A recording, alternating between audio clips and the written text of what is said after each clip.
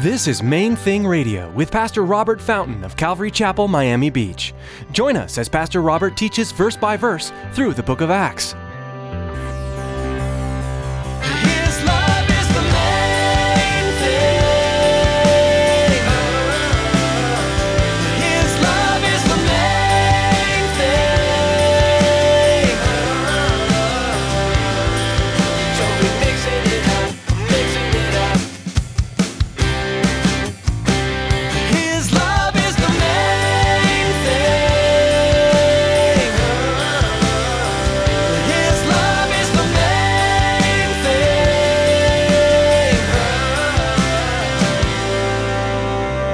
God gives us at times these points of contact so that there's a moment in time when our faith is actually released.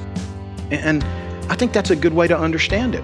There are things that God gives us. A couple of examples. Jesus at one point told this guy he was blind, he put some mud in his eye and he said, now go wash at the pool of Siloam. Now there was a pool that was closer, but Jesus gave him specific instructions.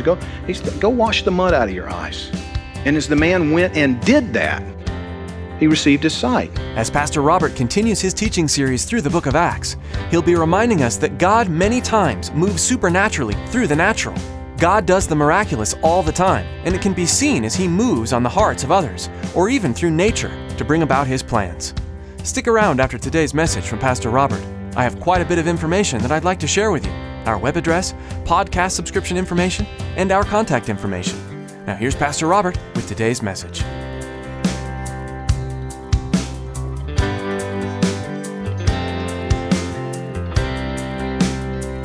His love is the main thing.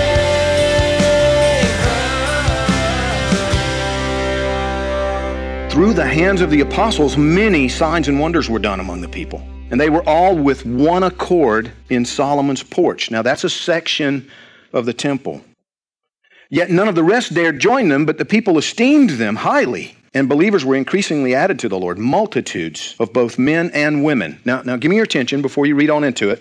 I'm going to skip through a couple of paragraphs and then we'll read the rest of the chapter together and talk about it. But that passage used to confuse me a little bit. I'd read all these signs and wonders, all these miracles. They're all gathering together in the corner over here, Solomon's porch, that part of the temple. Okay, I'm good to that part. Yet none of the rest dared join them, but the people esteemed them highly, and believers were increasingly added to the Lord. So does that mean that the multitudes of men and women who were being added to the church were afraid to join them in the temple? No, that's not what it means. What it means is that out of the tens of thousands of people who gathered daily in Jerusalem within the temple for those 3 prayer times during the day, everybody knew who these people were. You with me? You got maybe 5,000 to 10,000 people, depending on how many women and children were there. There were 5,000 to 10,000 people who had made the decision to follow Christ. They had come to the conclusion that Jesus is their Messiah.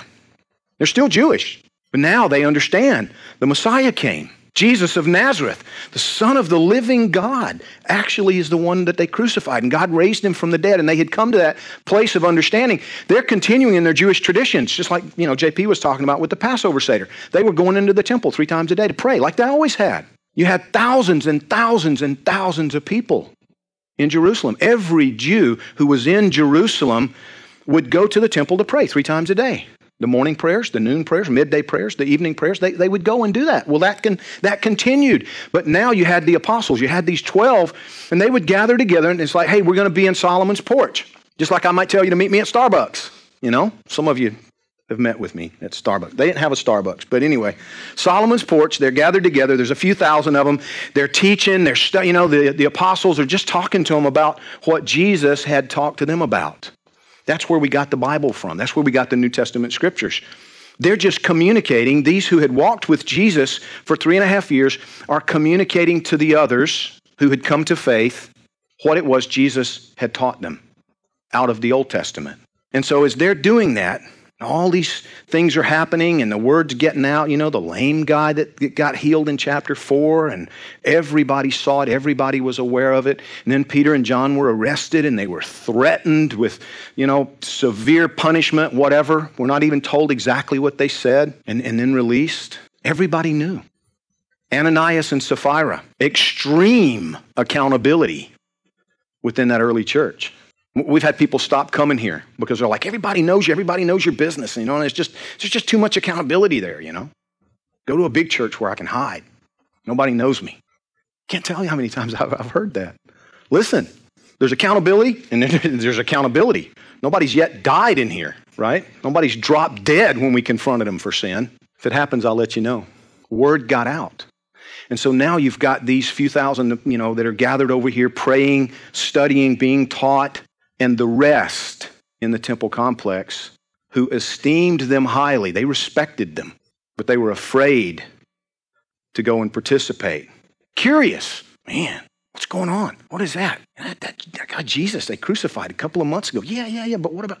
I don't know. Well, let's go find out. Man, I'm not going over there. Why not? Well, for one thing, people die.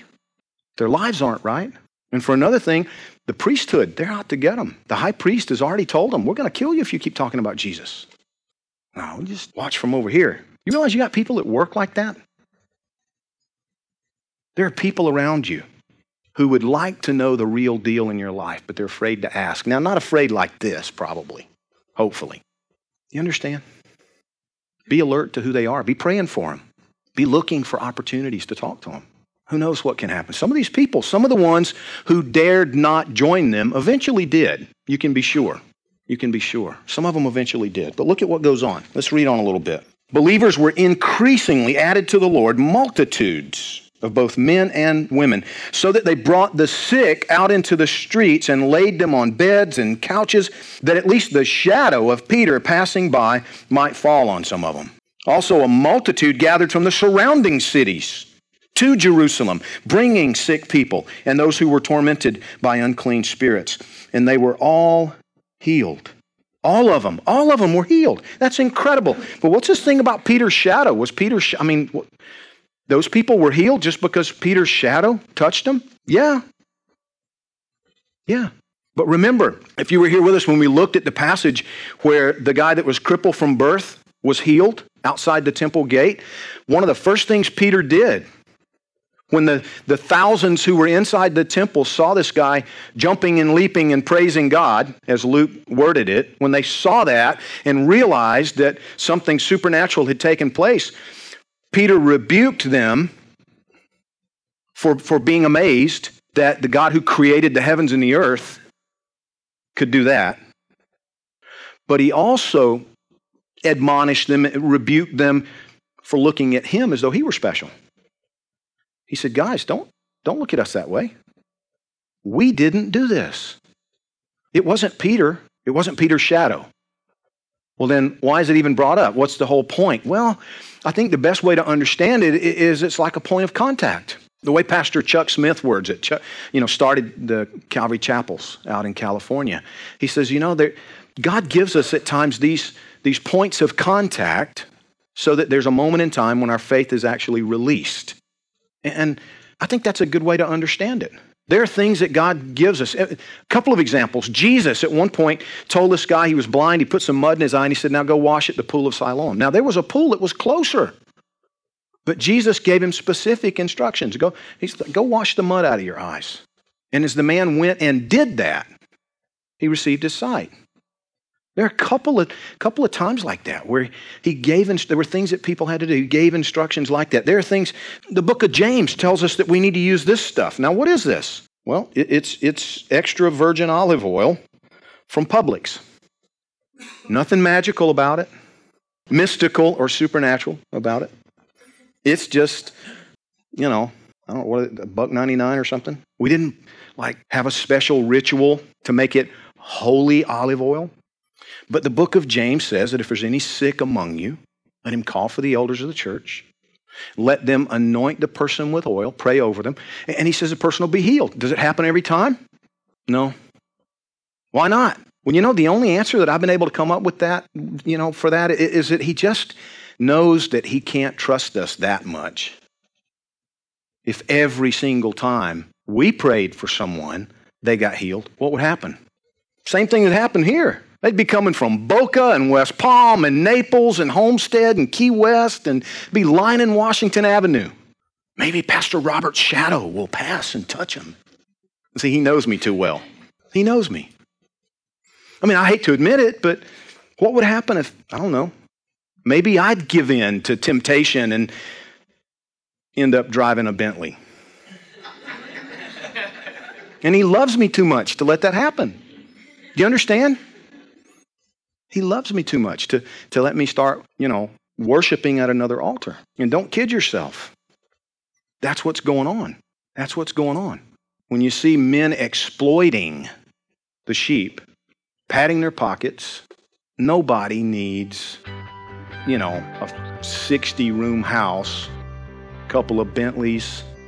I saw a Lamborghini yesterday I wouldn't mind having, but not in this lifetime. You understand? Nobody needs that. His love is the main thing. His love is the main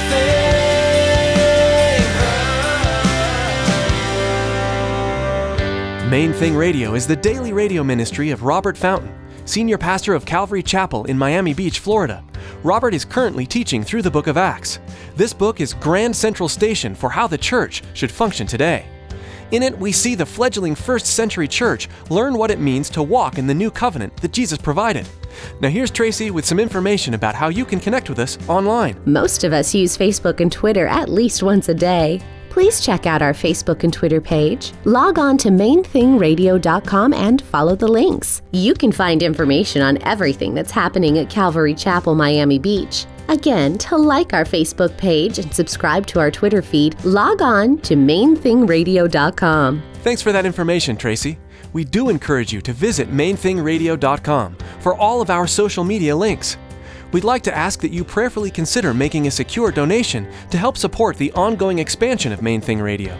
Simply log on to mainthingradio.com and click on the Donate button. And don't forget to join us again, same time, same place, as Pastor Robert continues through the book of Acts, right here on Main Thing Radio.